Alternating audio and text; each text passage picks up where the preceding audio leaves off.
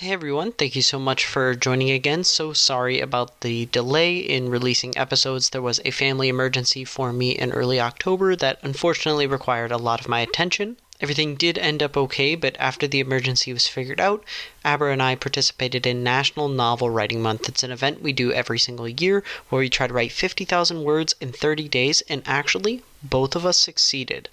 In terms of recording, we do still have a backlog of episodes that we haven't edited, but we'll actually be recording our first episode in over 2 months this weekend. And for editing, I've gotten started right away on December 1st. This is the first episode that'll come out this month, but it will not be the last. I do hope to have a couple more before the end of the year, and because I have some extra time off in December, I'm hoping that that helps out. But again, thank you guys all so much for coming back, for listening, and for your patience with us through a very hectic year. And hopefully going into our second year of production, we are a bit more productive. But thank you guys so much for your support. I hope you take care. And now on to the episode.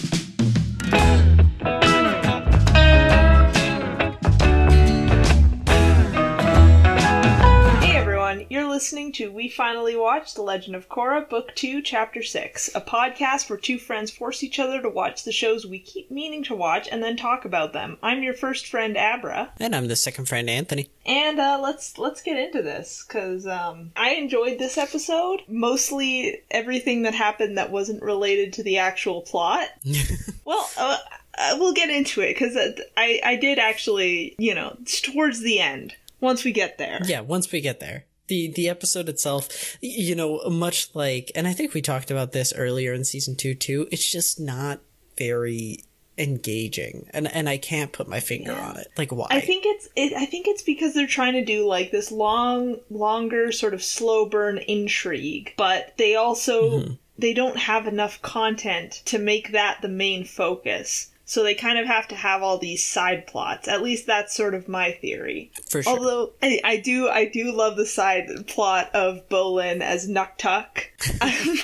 My first question is, why did they make Naga look like a panda? Because I don't know, like I would assume that works even less than a polar bear dog. Yeah, it's like polar bear dog is like, I would assume, a native creature to the south. I don't know, maybe Arctic pandas or whatever they called her are also native to the south, but I just thought that was funny. Just the whole Nuktuk sequence was great and funny. The special effects were awesome. My only sort of thing that I didn't really think about till after the fact was the fact that they have audio as well as video. I guess maybe they're recording it separately, but that seems a little bit anachronistic that they would have video with audio at that point in time. I think because of the way that it shows it, I don't think it's like movies are nowadays where it's all in one track, but rather it's like they're playing a recorded record. Yeah, player, that's like while the show is going on. Granted, yes, they could be doing that, and I would assume that that's what they're doing. But either way, that whole sequence, I stand Nuktuk, hero of the South. He's great. I also love how they made a fire ferret a snow raccoon, which begs the question: are snow raccoons real? Oh, I hope so. I like really the fact that they were taking advantage of the black and white video to make that happen. Also, like, while we're on the topic of like effects in the Nuktuk show, I love how you live in a world where like magic bending is fairly common. Yeah. Like, everyone watching this show has seen a waterbender before, so the effect of like dumping a bucket of water on people is not going to be convincing at all, the same way that it would be in like real world 1950s-esque, because I didn't even we don't have the reference for it. I didn't even think of that. That is hilarious. And so, like, you're showing it to kids, so it doesn't have to be perfect, but I'm wondering, like, wouldn't it be much better and, like, maybe even easier to rig up if you just had, like, an actual water bender just bending the water for Bolin? Yeah. Or even just having an actual water bender as Nuktuk. I mean, it would obviously make more sense to have an actual Water Tribe person playing Nuktuk. I guess this is like Earth Kingdom washing, but yeah, I feel like, I mean, Bolin, he's got the charisma. That's why Varric chose him in the first place. Yes. But yeah, having an actual waterbender there to do the waterbending would make sense. But then also we wouldn't get the hilarious sequences of guys dumping buckets of water and pretending that it's waterbending. because it's that's great. just funny. Or the, like, awesome, and this is a real thing that they did in old films, of, like, showing the shadows of the fight instead of the actual fight, because it's Yes. much easier to make a convincing, like, fight scene if you're only showing the shadow. Yeah. It's the little effects of film history that makes this whole thing worth watching. Yeah, that whole sequence was great. And it's just funny and it's fun, and I like how they made Pabu and Naga, like, They gave them his voices. animal companions, talk to him. Like, I don't know, it's cheesy and delightful. Yeah, Varric, I was just gonna say, Varric is kind of at the center of this whole episode. Through, like, the Nuktuk filming and the intrigue story. Yeah, that's what I put, like, even before, you know, the stuff got real. I put, like, not even just this episode, but Varric has kind of been carrying this whole season when you think about it. People, like, you know, anytime anyone needs anything, they're just like, hey, Varric, we need a bunch of money. We need to throw a bunch of cash at this problem. And he's just like, well, I happen to have a lot of cash to throw at problems. Yeah. And just does it. And, like, you know, I guess that's going to come back to bite them. You know, like, I think in this episode especially, but even in other episodes, we see that Varric, like, past this, you know, eccentric exterior where he's, like, coming across as a golden retriever, like, he almost seems as stupid as Bolin and just, like, lucky with his money, but, like, he is a dangerously good businessman. Like, very smart in the way that he plays his cards. Oh, yeah. I love the CG tanks that look like they just... mecha tanks that just don't even look like they're in the same environment. Yeah. It's so and clear. it's weird because when there's the boat fight that's happening, like, later on in the episode, when they're, like, fighting on those speedboats, like, those boats look like really good CGI. And they fit in really well. You could only just sort of tell that they were CG. Right. But then the tanks just, like, nothing. Triad is back. Yeah, the triple-ed triads. So originally when I was watching this episode, or not originally, but, like, today, at the point where Mako is trying to leverage his connection with Korra to get them to, like, join them, and he's like, oh, I'll give Shady Shin his bending back. I was like, that was kind of a light bulb moment where, like, oh yeah, like, she wouldn't have given the bending back to the people who were gangsters. Yeah, I, like, that line stuck with me too. I was like, did Korra not give everyone her bending back? And it's like, that's a little bit messed up when you think about it. Like, yeah, obviously they're criminals. Oh yeah. But also, Mako and Asami are literally going to these criminals for help. Like, clearly they, you know, they have a purpose in the ecosystem, and it's a bit messed up that Korra's like, well, you guys don't really conform to my morality, therefore I am just never giving you back your powers. Obviously, again, they're criminals, but, like, the fact that there's a precedent for that now is just... Right, well, and it's like they weren't bad enough to take away their bending, right? Because otherwise, like, Aang would have, or she probably would have been asked to before, since, like, that's a pre-established power of the Avatar. But she's like, well, since your bending was already taken away, I'm not going to be the one to give it back to you. Yeah. But it's like, okay, but it wasn't bad enough to take away in the first place, right? Like, that's apparently, I don't know, I'm trying to think of an equivalent in our world, but I don't really think there is one, but it's still kind of messed up. Like, and it's messed up by the way, right? Because one way, oh, you got all your guns taken away? Here, let me give them back to you, Mr. Criminal. That's true. But on the other side, it's like, but it's not necessarily a weapon. It's like, it's a whole part of these people's identity. It's like a cultural practice in some ways. Exactly. It's practically a piece of religious, affiliation. That's where, bending is not a direct analog to, like, guns, but it is just so, like, that's something I didn't even consider. Because my thought was at the end of season 1, like, oh, okay, and then everybody gets their bending back. But no, they didn't. And Korra not giving the bending back is, like, yeah, has some pretty dark moral ramifications, but also, like, it is at least understandable.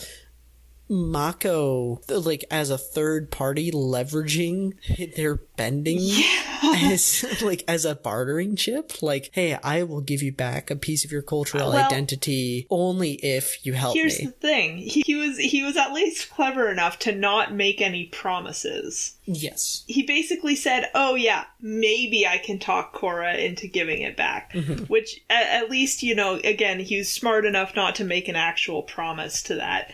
But still, yeah.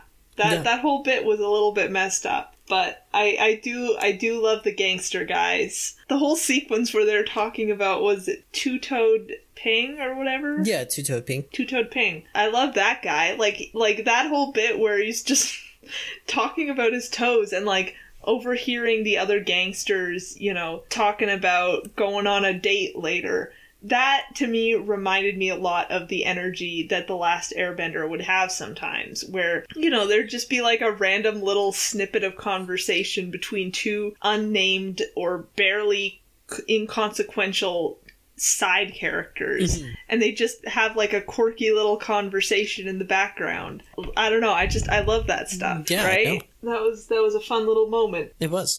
No, I think the whole scenes on the boat are have some fun little world building, and the fact that it just takes the time to explain this kind of silly, dumb backstory is, like you said, it's oh, this is fun. This is what I missed of Avatar. And I think it's right at the end of the episode that the intrigue kind of becomes interesting. Yeah, I mean, it's funny because I was saying at the start of this recording that part of the issue with this season is they're trying to do this intrigue plot and they don't have enough, or they have too much time to build it. And they just have to kind of spread it out with all this other stuff. But this is the kind of stuff that I want to also have, just these little minor interactions with these random background characters. Right.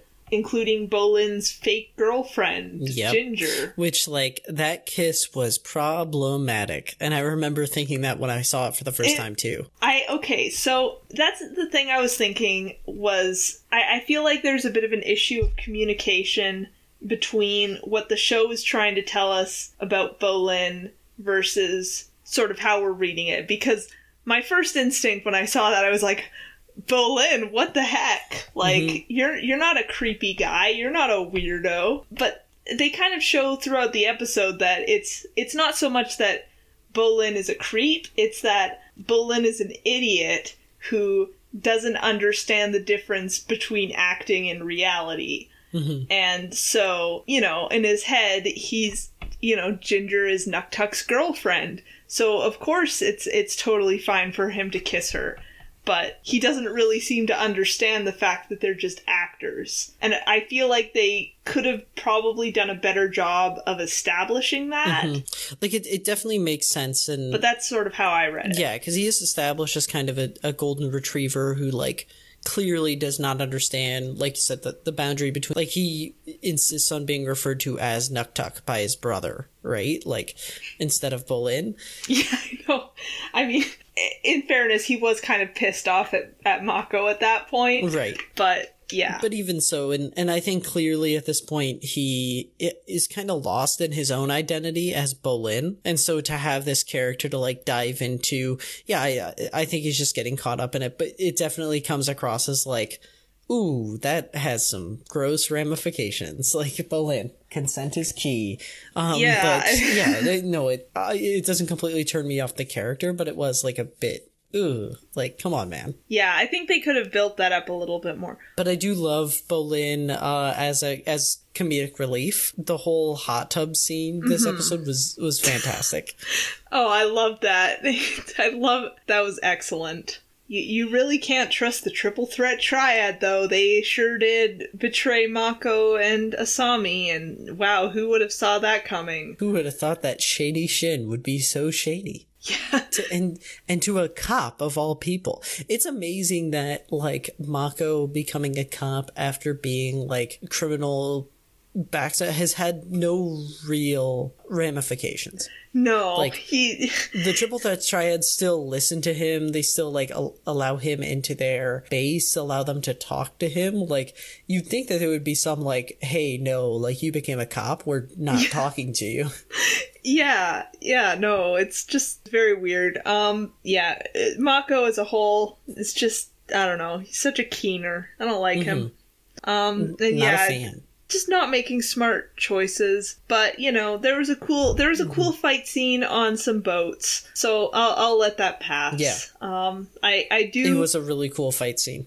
That is the one thing that I am loving about Korra is the amount of high octane fights that happen on vehicles. I really enjoy that. I really think that's cool. I'm glad that they got to do that with this setting. And then, oh no, Asami lost her company. Wah, wah, wah. Yeah. Well, also, okay, I understand Future Industries is in, like, a bad place, but, like, there was no security. Yeah, Like, there were exactly. no guards for, like, a small army of mech tanks. Yeah. Like, the rest of not and, like, it would be enough if it was just, like, the rest of any kind of business inventory. Like, if she ran a bakery and it was, like, all of her cakes or flour or whatever. But, like, these are war machines. Yeah. Like, these are, like, Mark I Iron Man suits, and there's no security for them. Like, there's just a big door with a lock. I'm willing to give that a little bit of a pass, because once we find out that Varric is behind this, I mean, Varric has kind of been working with Asami, so I feel like it would be entirely possible for him to just, like, you know, pay off the guards for the night or whatever, or to even perhaps have his own security guards who are working for him. But yeah, I didn't really think about that. I was just too busy rolling my eyes at Asami talking about how, oh no, the company is gonna go bankrupt.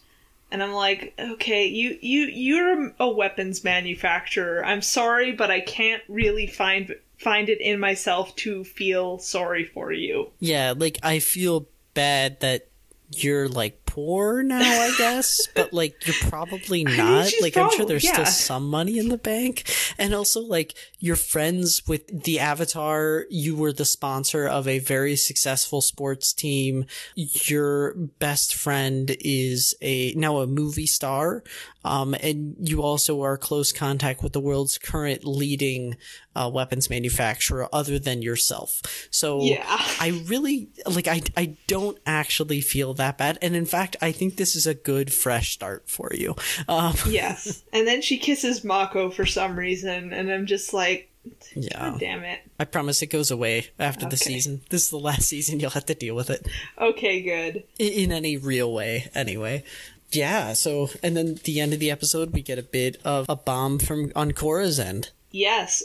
Before we get to that part, though, I do want to talk about Evil Varric for a hot minute. Sure. Because, you know, yeah, like you were saying, like, admittedly fallen into the whole, oh, he's just a quirky billionaire thing. And then it's like, oh no, he's serious. Like, obviously he was only ever invested in his own self-interest. Mm-hmm. But you don't really think of him as being the bad guy until, you know, you see him with that evil smirk. And I have to ask, as someone who watched Korra as it was coming out, and as someone who presumably knows is familiar with the term Tumblr sexy man, was Varric a Tumblr sexy man? I think there was some standing of Varric. I know he was a very popular character, like, as the show was coming out. I can't remember if he got to Onceler level. I don't think he did. I wouldn't expect him to, obviously. Yeah. Like, I think that there was a fan base for him. I think most of it centered around his relationship with Zhu Li. Interesting. I think there was some kind of, like, a servitude kind of thing, right? Okay. Like, anyway,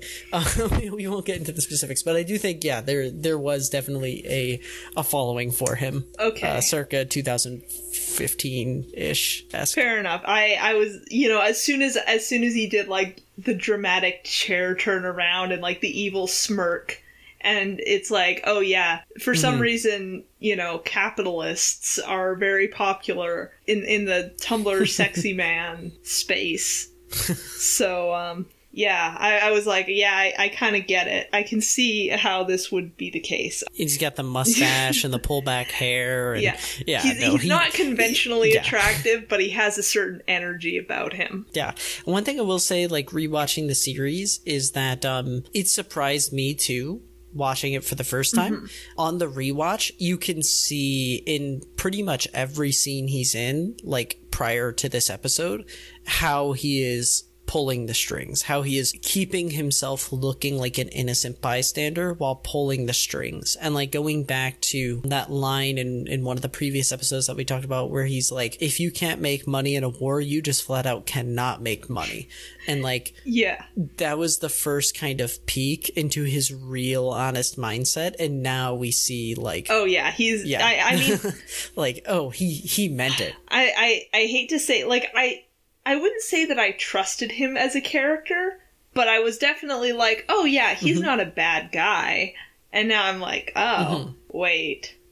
Well, and I don't know if he's gonna be like evil or anything. He's just very clearly in it for his own self-interest. Yeah, and I think you'll see like, well, and you gotta think not just his self-interest, but like the South is his culture. Right? Like he is from the Southern Water Tribe. So if his goal is to like maintain the South's new culture of like free enterprise, but also like his home and his heritage, you know, him kind of making these fake attacks in order to goad the rest of the world into picking a side in this fight is the wrong way of going about it, but in the correct interest of his community. Yeah, no, I think it's definitely consistent with his character and like what anyone who isn't, you know, most people aren't inherently good. There is a limit to what people are willing to put up with before they start doing some morally questionable stuff.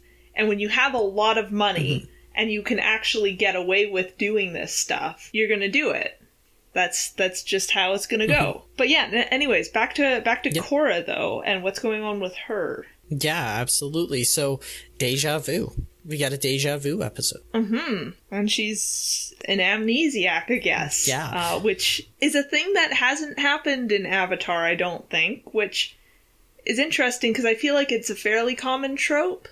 Yeah. But it hasn't happened yet, so let's see where it goes. I'm curious. So, get ready for the two-parter episode. We're gonna watch them as one episode and we're gonna record it as one episode. But this is the best 2-episode exposition arc you will ever see. I genuinely think these next 2 episodes are really great. It's really great Avatar lore. It's really great spiritual lore. Like in the Avatar universe, it's really great everything. Well, you'll see. I don't want to spoil it, but we are going to see excited, some. Though. Yeah, we are going to see some origin stories. Heck yes. Yeah. I am always down for exposition. I love that. Alright, that was the show. We hope you enjoyed it. Make sure to check us out on Twitter at WFWcast and send us a voice message if you enjoyed it, and we might feature it at the beginning of a future episode. Lastly, remember to check in on your friends. They don't hate you as much as you think they do.